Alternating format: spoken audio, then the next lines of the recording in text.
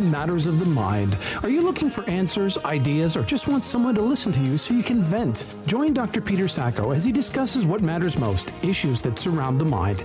He gets to the heart of the matter when it comes to issues involving anger, depression, addictions, fear, anxiety, relationships, sex, abuse, bullying, and everything concerning you. And now, here's your host, Dr. Peter Sacco.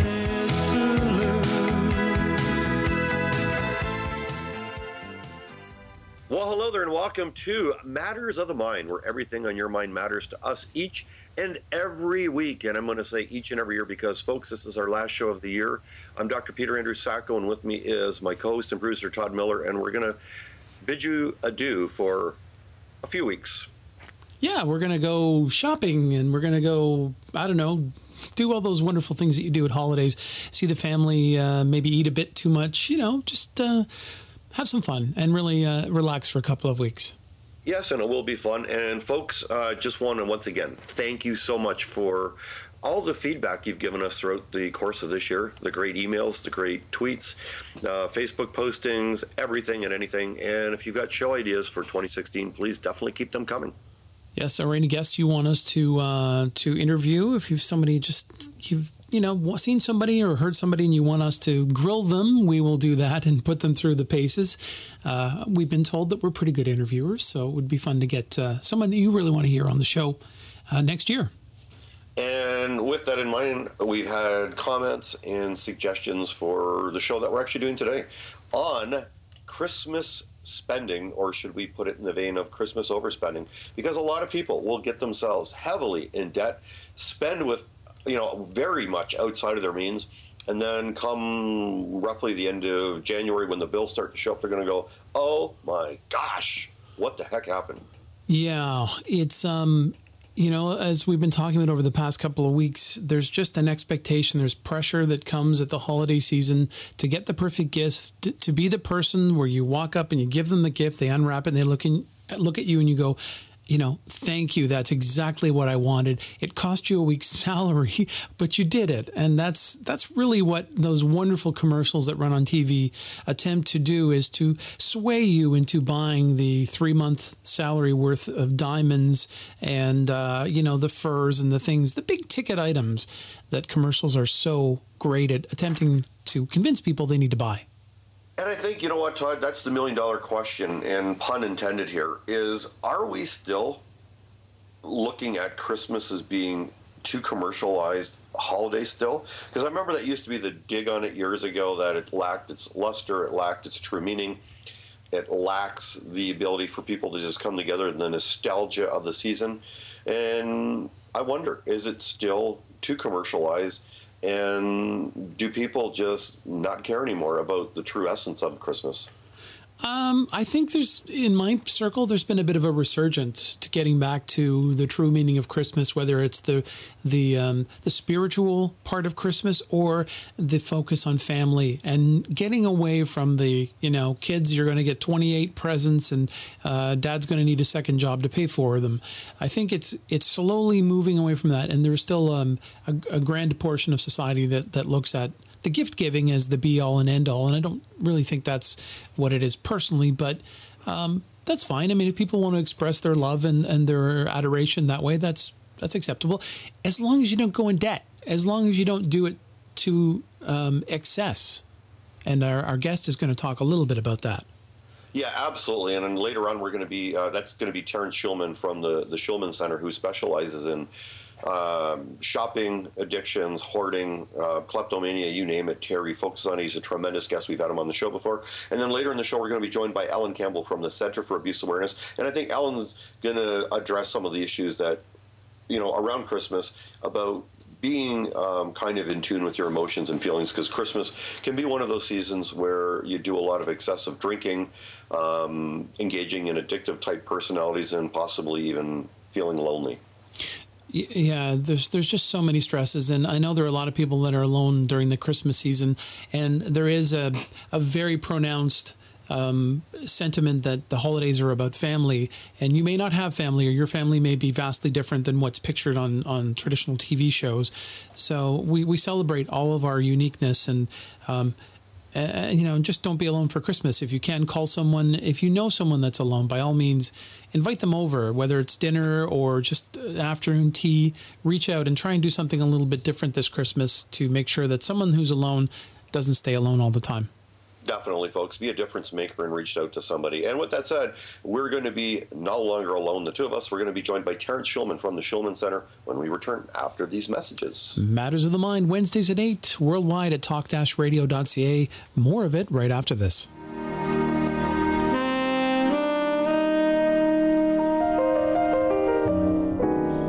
The music you'll hear on Out of the Blue will be jazz for the most part. No specific styles or genres. Every piece of music is handpicked to deliver quality performances. Out of the Blue can be heard on rtds.ca, live Mondays 1 to 3 p.m., and encore performances Tuesday to Friday, anytime on demand. It's the true spirit of jazz, a touch of everything and then some. Thanks for listening. I'm Larry Green.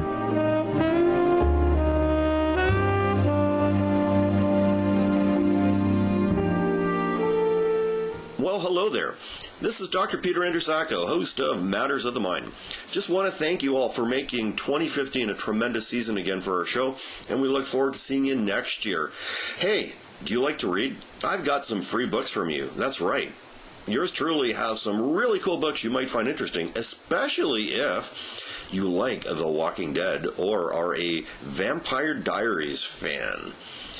Check out my website, petersacco.com. That's Peter, S-A-C-C-O.com. And right now you can download Why in the Hell Serial Killers? Crazy for Vampires and Zombies. And also, you can check out my book and download, Technological Raid. Yup, folks, they are free. And also for those interested in making a difference in anti-bullying campaigns, you can download 3 free ebooks right now.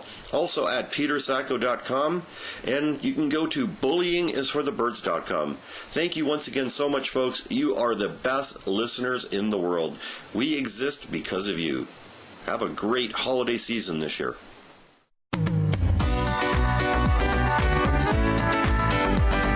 Welcome back to Mental Health Matters with your host, Dr. Peter Sacco.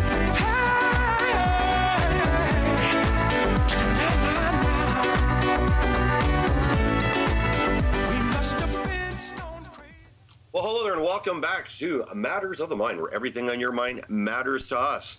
And as we were talking about, folks, it is the holiday season, the Christmas season, the gift buying and giving season.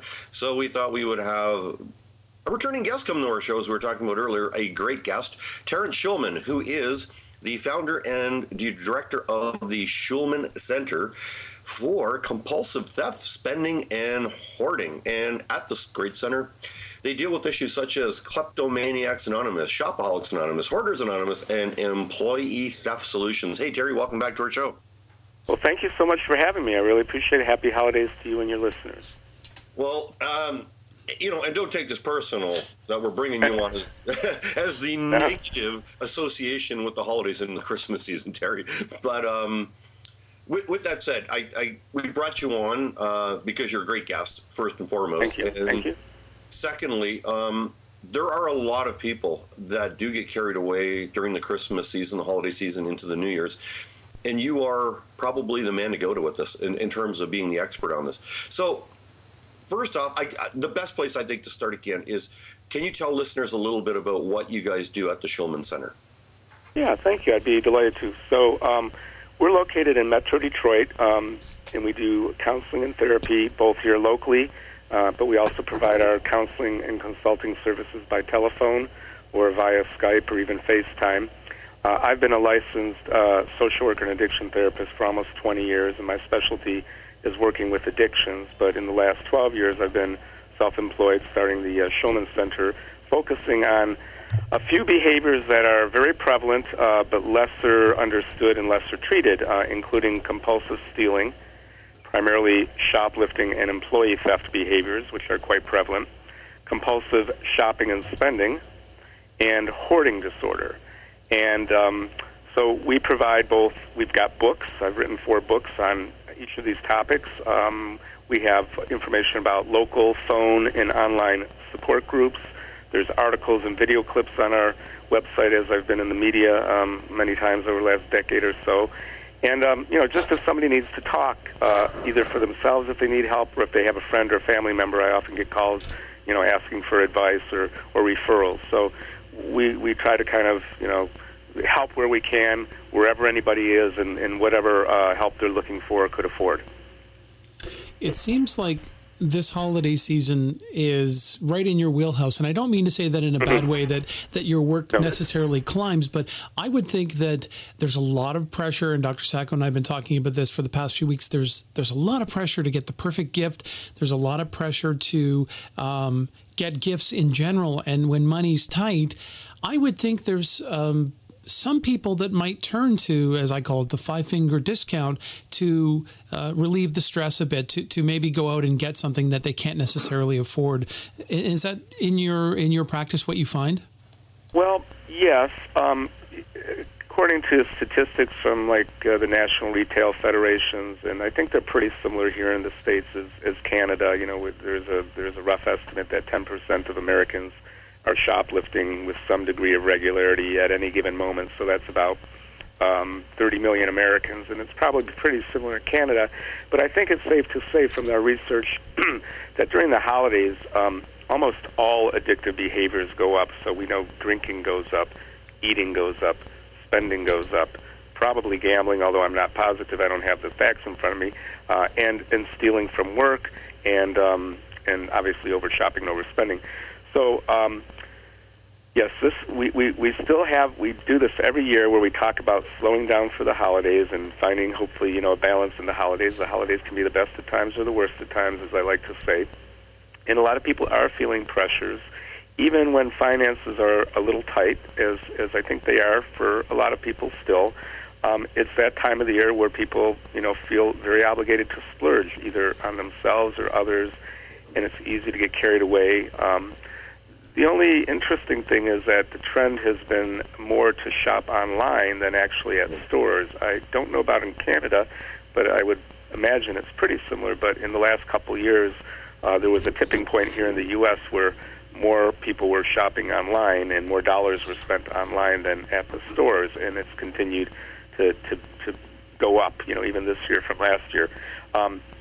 That may be good in terms of preventing possible shoplifting and employee theft, but shopping and spending, I think, are getting increasingly easier and accessible, at the tap of a finger to buy stuff.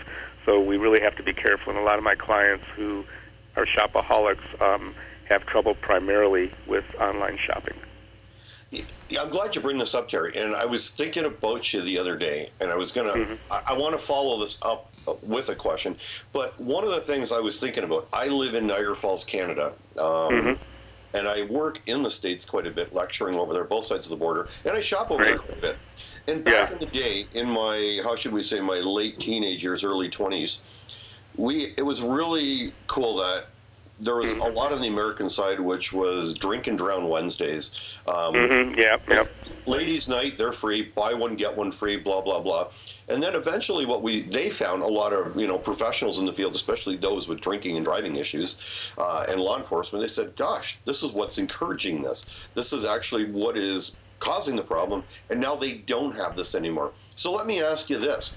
The whole thing with the Black Friday, and normally it used to be just Black Friday, and I think Todd could tell you, we were having this up here in Canada, Black Friday, a week before. And now up here in Canada, normally we have the Boxing Day blowouts, and there's a furniture company up here that's already starting their Boxing Day sales. Would you liken this the same way for shoppers, the shopaholic, that this is their drink and drown? Yeah, that's a good point. I hadn't thought about it that way, but yeah. Now, I even read recently that Black Friday has apparently moved overseas. I think there was a story I saw recently online in the UK where now they're actually taking on Black Friday. Apparently they hadn't done that before, really. So now it's spreading. For better or for worse, America often is the trendsetter for a lot of rituals and themes. But I think. But people are beginning to shop more and more earlier and earlier. I mean, I've noticed this after Halloween, even October 31st, it's like, boom, November 1st, it already is kicking off. You hear the Christmas music on the radio and the TV ads and the flyers come in the mail. So earlier and earlier, and because people can shop online too, they have Cyber Monday, obviously, but now they got Cyber Monday and a half, Cyber Tuesday. So I think we got to be careful as human beings. There's so many prompts, and we're all exposed to this daily. And again, because of the internet, we're on the computers and we're on our phones, and there's pop-ups. I think the prompts, and there's product placement more cleverly in movies and TV programs. It's full on, and of course, everybody's tracking somehow our spending habits and our whereabouts. So I'm not a conspiracy theorist, but I think how do we kind of get back to some real choice in living our lives how we want to live them, and not kind of buying into keeping up with the Joneses or the Kardashians, and just getting in, being like, little kind of easily manipulated little robots. And I worry about that, because I think that causes ultimately a lot of stress in people's lives and a lot of dysfunction. It's funny that one of I guess it's a disorder that you deal with is hoarding. Yeah. And this, to me, and from what I've what I've learned from other parents, is they try and set an example for their kids, not to stave off hoarding, but to get through the ritualistic process of letting something go before you welcome something new into your life. And what they do is they say, okay, Christmas is coming, Hanukkah's coming, and you're going to be getting presents. We need to make room for those presents, so we need to get rid of something or some things that you currently have to make room. We can donate them, we can give them to someone less fortunate. What are your feelings on that? Is that a good practice to teach kids how to let go of things and potentially not become hoarders in a future time? Yeah, that's a great point, and I've just actually really started to think about that. I've been working with hoarding only about 7 or 8 years. I've been working with stealing and spending a bit longer, and I got into this because I saw a lot of crossover with my shoplifting and shopaholic clients. I also have a middle brother. I'm the oldest of 3 who began hoarding after, years of being kind of a neatnik, and of course we've all seen the TV programs on cable, so I was really interested in this topic. But yeah, if we can start with our children, and I was actually going to say that earlier, just in terms of all the shopping and the spending, I mean, the kids are watching.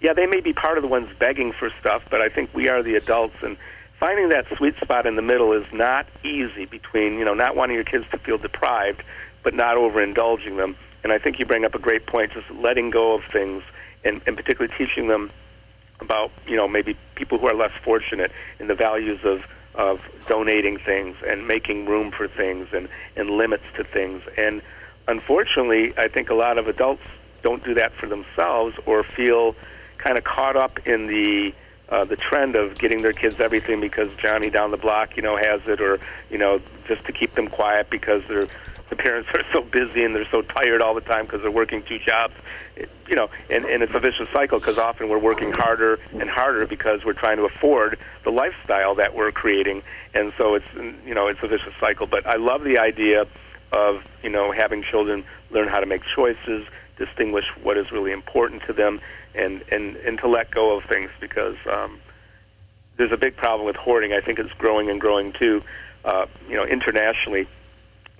We didn't used to have these storage unit places on every corner. When I grew up, I'm 50 now, but you see them all the time, and I'm thinking, who's got all this stuff that you don't have enough room in your own home? But it's a $23 billion industry here in America, just storage places. It's huge.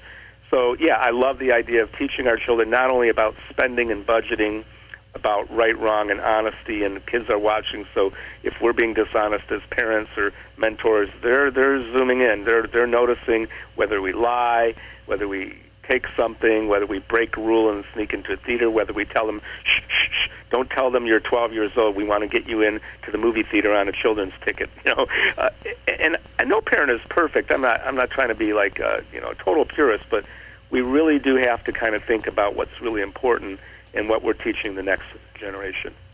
Well, it's funny. Dr. Sacco razzes me about this, that I wouldn't classify myself as a hoarder, but I would classify myself as a vinyl record collector, and I do have an extensive collection. Yes. But in this process of me moving, I'm moving in the next couple of months, I've really re-examined what I've got, and I've become less what I call precious about some of the things in my collection. And I think for me, it's been sort of cathartic to say, I'll never listen to this. I have it because I have it. That's the wrong reason to keep it. Why don't you give it or share it to someone who's really going to enjoy it? And I have to say, it's been really refreshing to go through that process and say, I had hundreds and hundreds of cassette tapes and some rare stuff, which I've kept. But for the vast majority, I'm not going to listen to it. Let's give it away.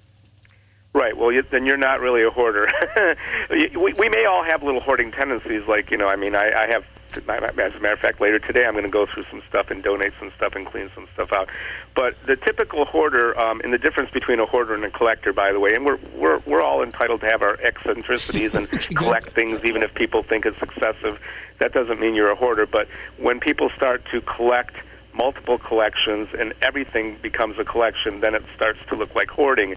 And when they're in disarray, or you don't even know where things are, it starts to look like hoarding. And you made a great point, too. When people move, generally that is a prime opportunity to downsize, whether, have a garage sale or donate things or put them just out on the side of the road for pickup by whoever. But hoarders generally just bring it all with them. Generally speaking, they bring it all with them, and if they don't have room in the smaller place, it goes into a storage unit.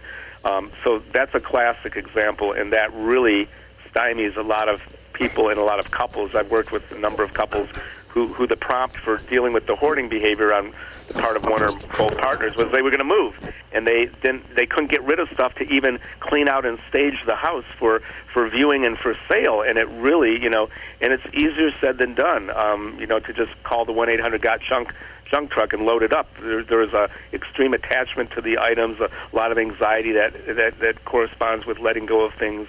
Fears that I'm making a mistake, fears that I might need something later, a sentimental attachment to objects. So, the common theme that I kind of have in the work I do is, for the most part, it's all related to stuff. So whether you're stealing stuff or money, from work or whatever, but a lot of people are doing stuff, stealing office supplies or equipment, buying stuff, overbuying stuff, accumulating stuff, having trouble letting go of stuff. So stuff can be like a drug, and the way we use stuff or misuse stuff, and the overemphasis we put on it in our lives, creates a lot of heartache and dysfunction. Before we go any further, Terry, and I know somebody's going to be wanting to ask this question because we are taping here, and then later on tonight they're going to be emailing me going, yeah, Schmuck, why the heck didn't you ask them this question? Because, I'm now worried or concerned. Yeah. And the question then is, in your humble and professional opinion, what would you describe as a shopaholic? So somebody going into the Christmas season, shopping season, whatever it is that they're getting into, will go, oh my God, am I a shopaholic because I've overspent, I've done this, I've done that. What is the classification or the qualification for a shopaholic?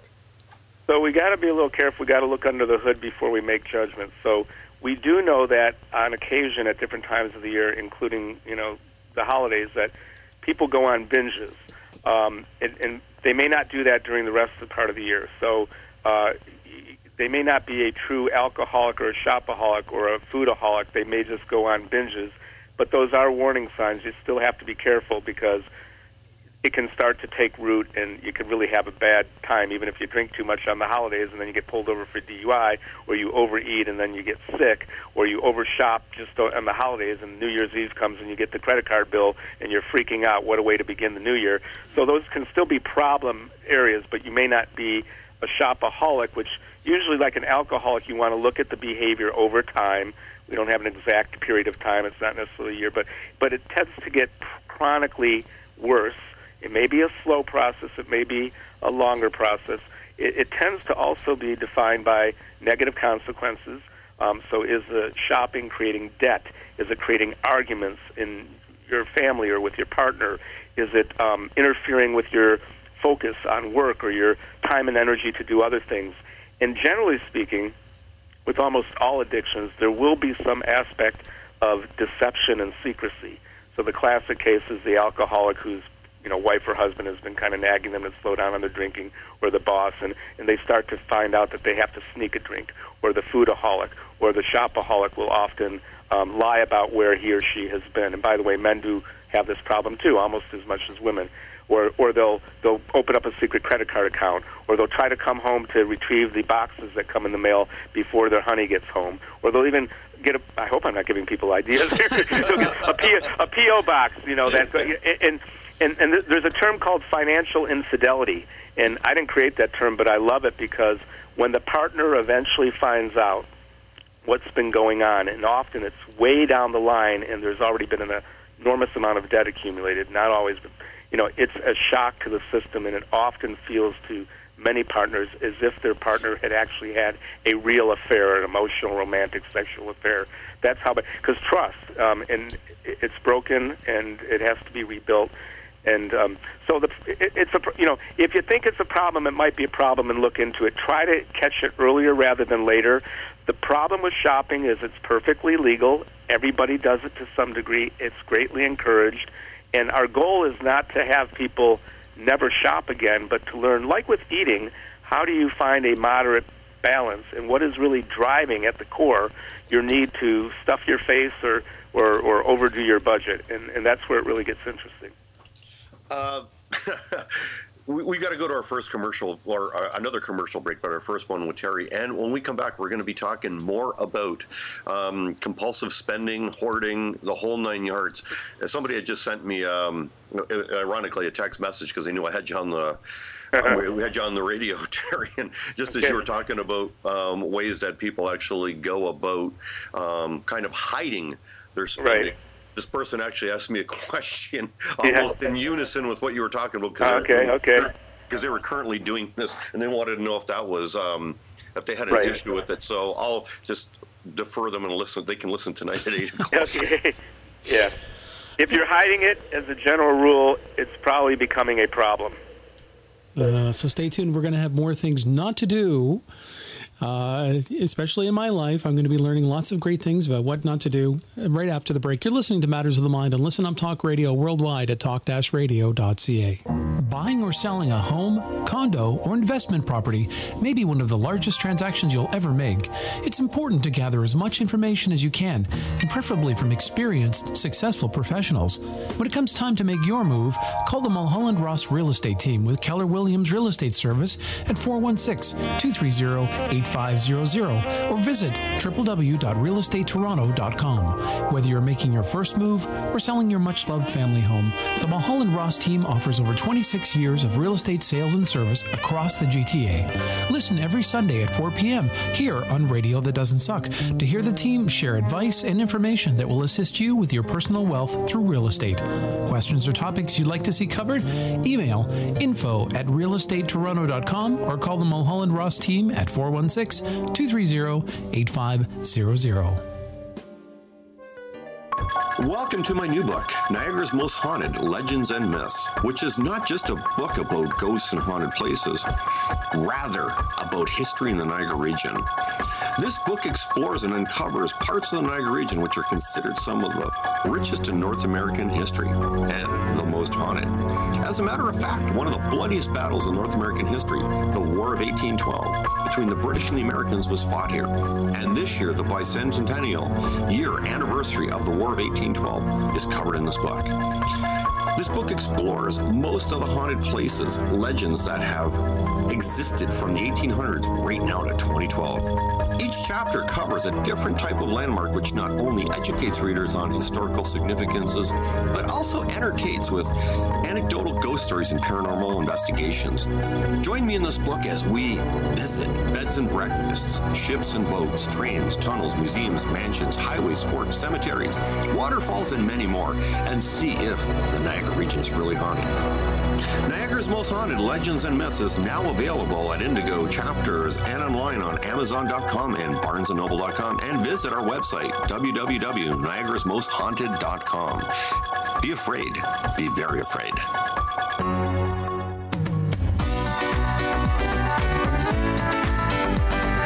Welcome back to Mental Health Matters with your host, Dr. Peter Sacco.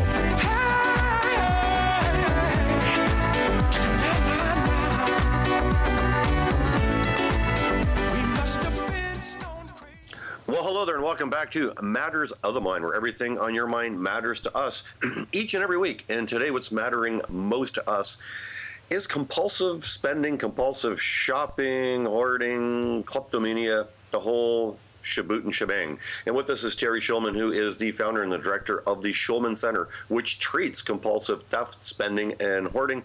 And before we went to break, we were talking about what is classified as compulsive shopping and that kind of stuff. And kind of like, and I think Terry had brought this up, like there is a line, you know, and hobbies. Like, you know, Todd has his vinyl, and when I say vinyl, not as in the dress-up stuff, but no.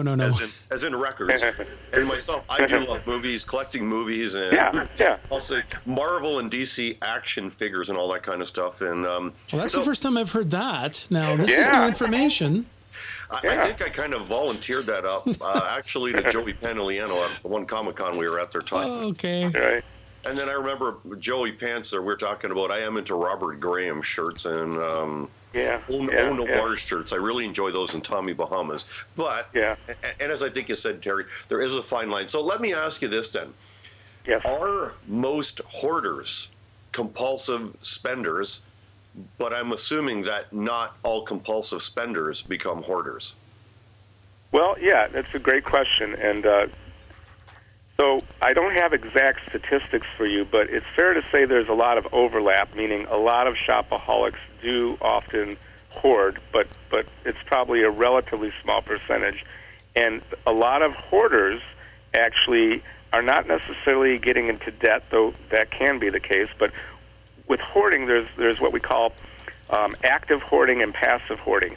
Now, active hoarding can include going out and buying stuff at the stores or online or even at the thrift stores, but active hoarding can also include picking up things by the side of the road that are free. Mm-hmm. It can also include, you know, you've got a relative who dies, and instead of distributing or selling some of the items at an estate sale, you just take it all into your home or put it in a storage unit. And you know, you can even be a hoarder if the stuff is in a storage unit down the road, but you can't let go of it, and you're paying year after year, decade after decade storage fees.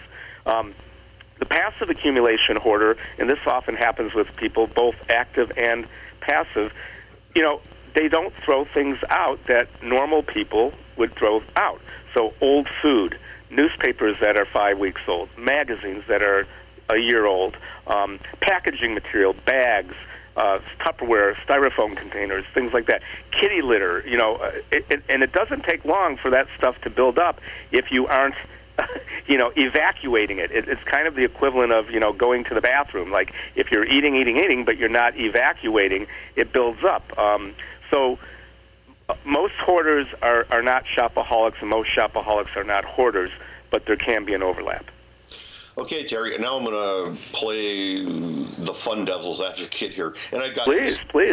many friends and fans of the show that are really into The Walking Dead. So somebody comes in and says, you know what, Terry, I'm worried and concerned about the zombie apocalypse or the end of the world.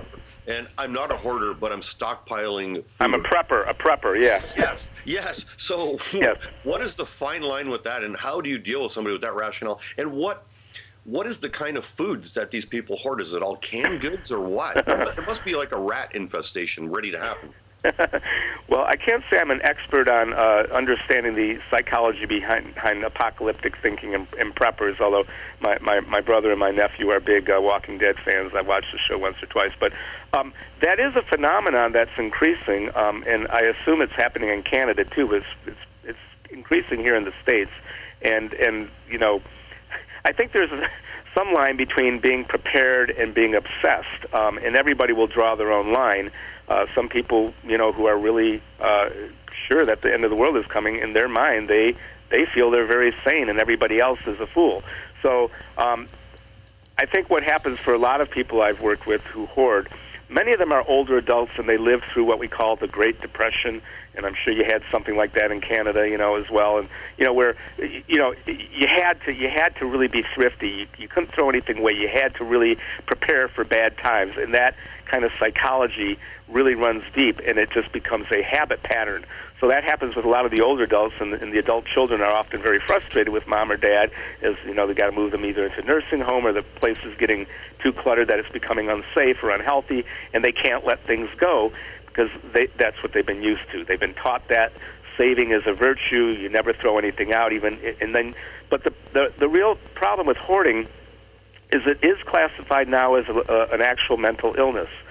In 2013, it really was officially codified, and it is a distortion of thought because, when you talk to your typical hoarder, they can't let go of even an old can of beans, and I think most people would agree there's something odd about that, and the thinking is distorted. It's the thinking that I'm going to need this or use this, which sounds logical, except, like you said with your albums, if you step back, no, you're probably not. Or something bad will happen if I let go of this. And it's a distortion of thinking in the same way as an anorexic's thinking. She's looking in the mirror and seeing an obese person, where everybody around her is seeing a skeleton. But her thinking is like, I'm fat. And the hoarder's thinking is, I've got to have this stuff. If I don't have it, something terrible is going to happen. They get all worked up. And preppers get all worked up, too. And I think there's a balance between being prepared with a certain amount of food for emergencies, even if it's not a terrorist attack or a nuclear attack or the zombie apocalypse. I mean, the grid could get knocked out. We've heard a lot about that. It's not a bad thing, but if it's becoming overly consuming, expensive, and it's interfering with your relationships, then you really want to think about it. So what I'm hearing then is I should throw that second coffee maker that I have out, just that I'm keeping in case the first one breaks. I don't need it. I'll go out and buy it if I need it, correct? Well, you can do what you want, but I'll tell you, if you start to have duplicates of almost everything, or even triplicates, which is sometimes the case, then it's a little bit obsessive. But okay. We're all entitled to our quirks. We don't want to call everybody a shopaholic or a hoarder. The old joke is, I know what a shopaholic is. It's anybody who spends more money than I do, because we don't want to go into the opposite. Because a lot of times with couples, sometimes there is a neatnik who is really very aggravated easily by any kind of clutter, and they're calling their partner a hoarder, and that may not be true. You might have to look at yourself. Or there might be someone who hates to spend money, and they're really upset with their partner because their partner is just having a good time and enjoying their hard-earned income. Yeah. So what typically happens in couples is you've got one who leans more toward one way, one who leans toward another, and over time they drift further apart, where they're the exact opposite, and it becomes a power struggle and a civil war. It's funny you mention that, because my partner and I are at the same point where she is very visual clutter drives her crazy, and I'm the opposite, where I don't mind it as much, but we're finding a happy median, but right, exactly, which is the best thing. But I wanted to ask you about hoarding, and you mentioned something earlier about a relative dies. I find in watching some of the shows and in talking with my circle that a lot of hoarding starts when a close relative passes, and it becomes so emotional. They're afraid to throw something out because it's like the relative would say, "What are you doing with my clothes? Why are you throwing my clothes out? What about my china? Why aren't you using it?" Right. How do you help a patient get past that emotional attachment to the things? Yes. Well, I'm really glad you kind of brought that up, because first of all, it's a delicate and intricate process, and unfortunately, a lot of people are never going to even seek help, whether through reading a book about hoarding or about shopping addiction, or seek therapy or a support group. But for most of us, actually, what does tend to get the ball rolling into addiction in general is some kind of unresolved or traumatic loss, or a trauma, or something that's kind of unresolved. It might have happened early in our childhood, and it might have stimulated immediate kind of a foray immediately into a certain behavior, but often it lays dormant, and we go through life and we have other little losses and sometimes what we call micro traumas, and then all of a sudden, for whatever reason, you'd reach a tipping point, and sometimes it can be a dramatic loss in the moment or just a building, and then people start to gradually overdrink, overeat, hold on to stuff, overshop.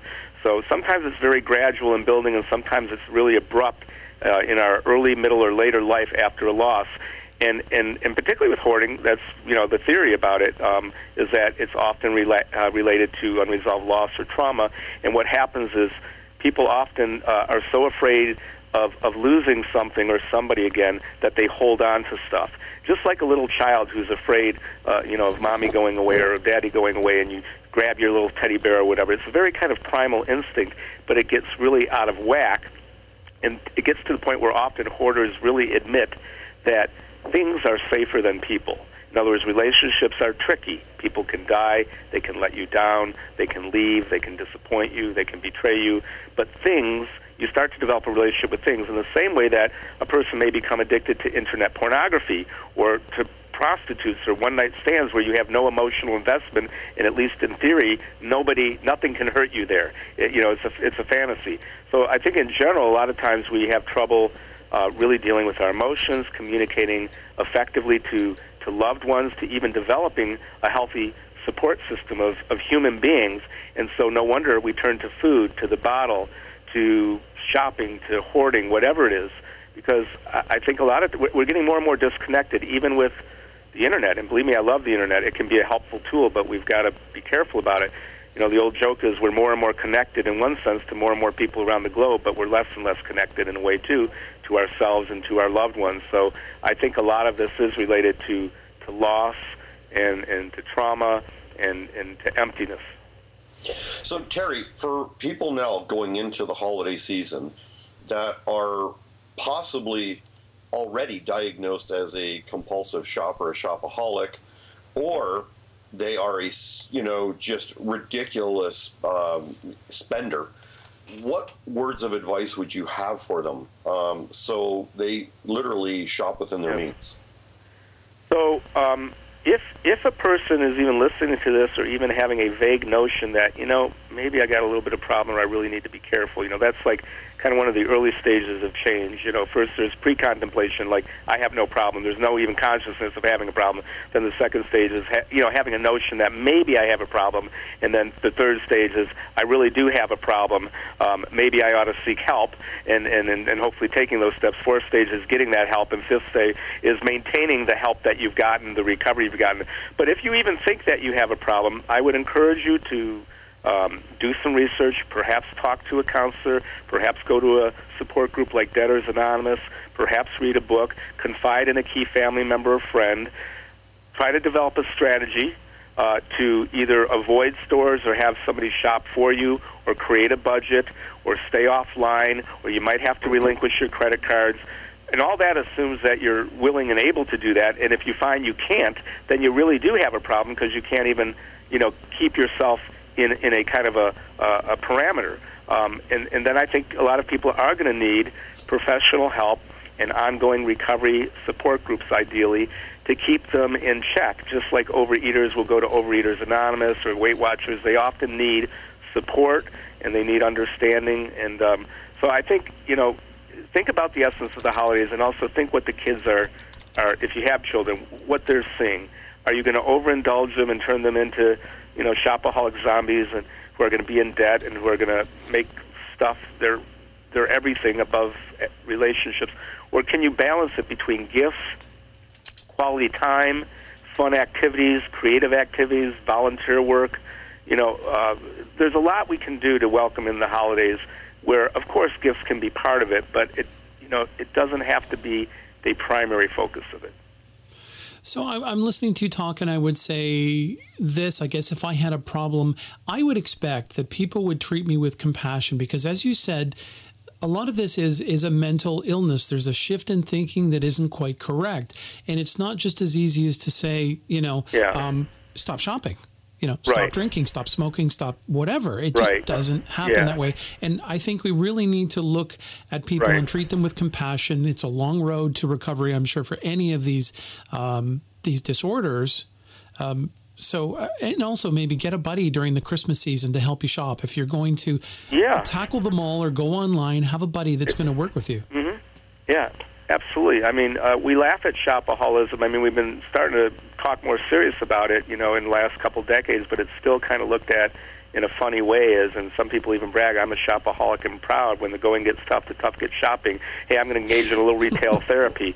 And I have a sense of humor, but for many people, this has been a devastating addiction that has destroyed their lives financially, that has destroyed their marriages, that has put them in a hole where their children, are going to struggle both emotionally and financially because money is spent that maybe was saved up for their college. I mean, it's like gambling. You're wasting time, energy, and money, and you're chasing a high that is never ending. It's bottomless.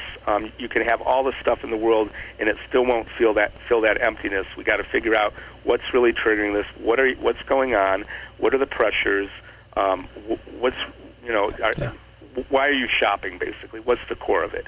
And you find out some really interesting stuff. Some people say, I do it because I want love, so I shop for myself because nobody loves me, or I'm shopping for other people because that's the only way they'll love me, or I have low self-esteem, I just have to keep up with everybody else. And we drive ourselves into a tizzy, and we miss the whole spirit, not only of the holidays, but of life in general.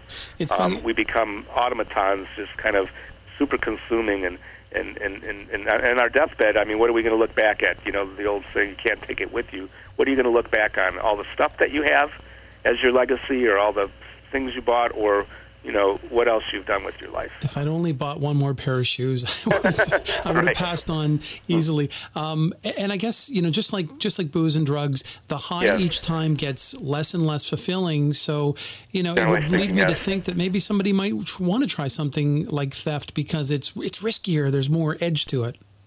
Well, that does happen. A number of my shopaholic clients, partly because they usually max out their credit cards but still want all their stuff, so they'll turn to either shoplifting to get the stuff that they want because they don't have the money for it, or if they're working, they'll turn to some kind of embezzlement or employee theft to get money or stuff that they don't have the money to buy for legitimately. And conversely, I have a lot of shoplifting clients who have been arrested several times. Okay, they really get, okay, I can't do this behavior anymore. It's too risky. It's too damaging. But they still want the stuff that they got used to taking, so they whip out the plastic and they start becoming shopaholics. So there's a lot of crossover, and again, it's just it's just really sad that we trade Peter for Paul often, one addiction for another, and we never really get to the core or figure out a more broad-based life of recovery. Terrence Schulman has been our guest. He's the founder-director of the Schulman Center for Compulsive Theft, Spending, and Hoarding. Thank you for joining us on Matters of the Mind this morning. Thank you so much for having me, and I hope you'll give out the contact info if people want a little bit of information from our website. Absolutely, Terry. Absolutely. So anybody listening, definitely check out, and Todd will be posting it on the website, the TerrenceSchulman.com. So thank you so much, Terry. Have an exceptional holiday season. Well, thank you so much, guys. Keep warm, and I guess we can say, I don't know what hockey team you guys are rooting for, but hopefully we get a Canadian Stanley Cup winner this year. we got Rob Babcock now, ex-coach. Yeah, of the right. Wings. Yeah, Mike Babcock, right, at Toronto, right. And he hasn't done much for our team. I mean, no offense to him, it's the team. So we'll be calling you New Year's Eve to commiserate over our bills, okay? Our holiday bills that have come in. Yeah, thank you. Thanks for joining us. You're listening to Matters of the Mind on Listen Up Talk Radio. More right after this.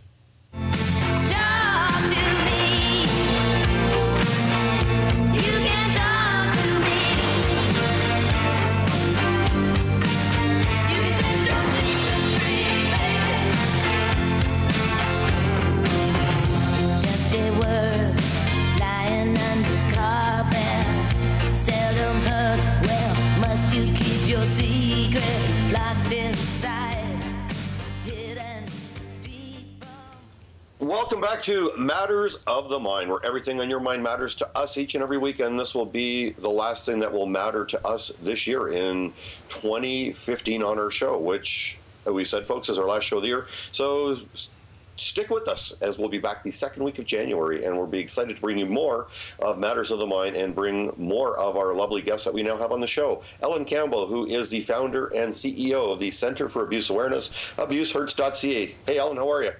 I'm great. How are you doing this today? I'm loving it. It just continually feels like spring. It'll be cold for a couple days, and then we go right back up like into the 40s for Christmas, so couldn't get any better than that. Well, we actually have a little bit of dusting of snow in Newmarket. Oh, I need to move. Yeah, it looks a little Christmassy. I mean, it's probably gone by now, but we had some this morning. Oh, better you than us. So, Ellen, the 13 Days of Christmas is well underway, correct? Your auction? Yes. And so yes. And so people can still get involved by purchasing and bidding on items, correct? And can you tell people about that? Absolutely, yeah. They can still go to abusesearch.ca. The 13-day auction shut down officially the other night with the items that were already on there. But then we're starting it up again because it was so successful and so many people wanted to continue to bid that we're going to carry it on probably till the end of the year. At least another week anyways. And so there's some really good items on there. I think one of the best items that, well, we got to think about $5,000 for one item, and it was used sports people with in somebody's home with all the sports memorabilia, and the Q guys are going to be there, and I think there's a couple of alumni guys. And for a real sports enthusiast, it sounds like it was a great package. I'm in the process of moving, and I found two things that I'd like to try and donate because I think one of them at least will get a sizable return. And so I'm going to be in contact with somebody there soon to try and sneak it in under the wire. Hopefully it'll and if not, there's always next year.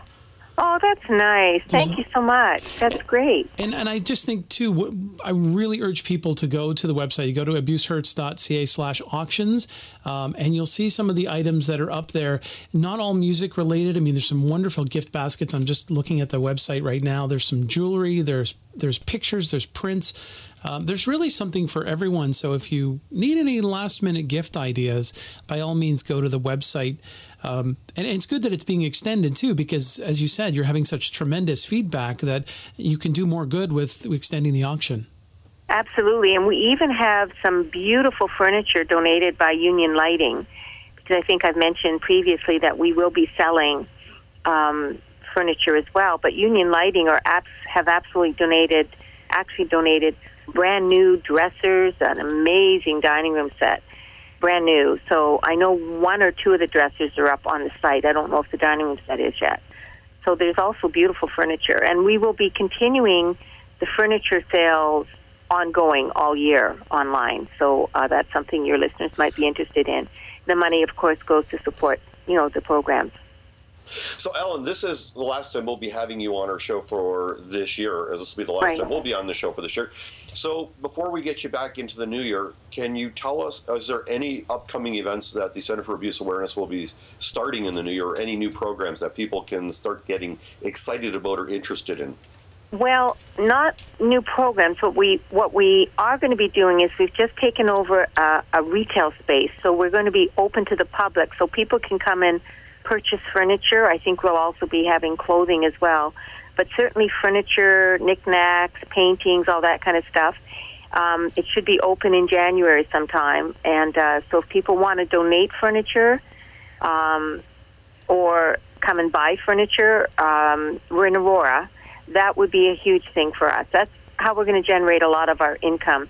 Charities have to get very creative about how you raise money on an ongoing basis, because we don't take any government funding, because, as you know, we lobby for legislative reform, so I can't take money from the government and then turn around and tell them you need to change some things. So all the money we raise is through, events, Q107 big event, and now we're going to be, selling furniture, and then, of course, that goes to the program for women or men starting off. And then, of course, this doesn't distract from the furniture that we're able to give away to people that are just starting off, but this helps supplement it. So in terms of other, how should I say, do you have any workshops upcoming or anything for people, victims of abuse, or any intakes or anything that if anybody's interested, they have a loved one or they themselves want to come in for something? Or is there anything like that happening, like a symposium or conferences or that? No, there is a conference in February that the Toronto Sex Crimes Unit is putting on. We'll just have a booth there, but we don't have anything ourselves planned as yet, Peter. Probably more into the year, absolutely we will. But for us right now, I guess our focus has, is getting our retail space going and just getting over Christmas. We've done well over 1,000 families already. Wow. So just getting our warehouse back in order. We can always use volunteers, for sure. And certainly I'll let you know as soon as we have something coming up. But if, people can always contact us for any referral or resource if they're needing information or looking for help. by all means, they can contact us, and we'll get them the help they need. We've got a couple of minutes before we break, and I wanted to ask you, do you find that there's, with all of the additional stresses of the holiday season, we just had a wonderful guest talking about compulsive spending and other addictions that people are going through. Do you find that there's a rush for services, or maybe is the abuse more prevalent during the holiday season because of all the additional stresses? I think so, and then I think the alcohol abuse and everything, as you know, goes up. Yeah, for sure, and we know the suicide rate goes up. Interesting thing, too, that I don't know if you realize this, Peter, you may, but I used to run the Starlight Children's Foundation, and we found that a lot of the children would die like in January or February. It's almost like they wanted to get through Christmas. So even in that area, there's a lot more, certainly suicides, but, children passing away at the beginning of the year. We do have some control over our own time clock. Yeah. And, children really wait to get through Christmas. So it is a difficult time. I really encourage people, again, to just not be alone. There's lots of, meetings, AA meetings and Al-Anon and all that, where they have specific meetings to get you through Christmas. Just don't be alone over Christmas. That's the worst thing you can do if you're having a tough time. And thank you, Ellen Campbell and the CCAA, for making a Christmas for quite a few families this year. As you said, you've helped over 1,000 people, and you do good work, and we hope to continue shining the light on you and the CCAA at abusehurts.ca in the new year. Thank you for joining us. Thank you. Merry Christmas, everyone. Merry Christmas. Okay. More Matters of the Mind right around the corner.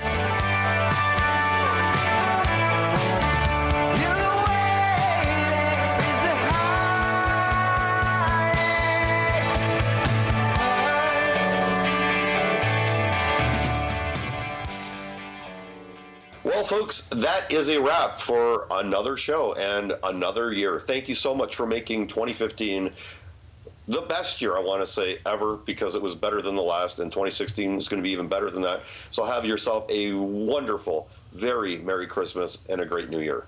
Absolutely. And please join us again in 2016 for continuing coverage of everything in relation to matters of the mind. We are here every week for you.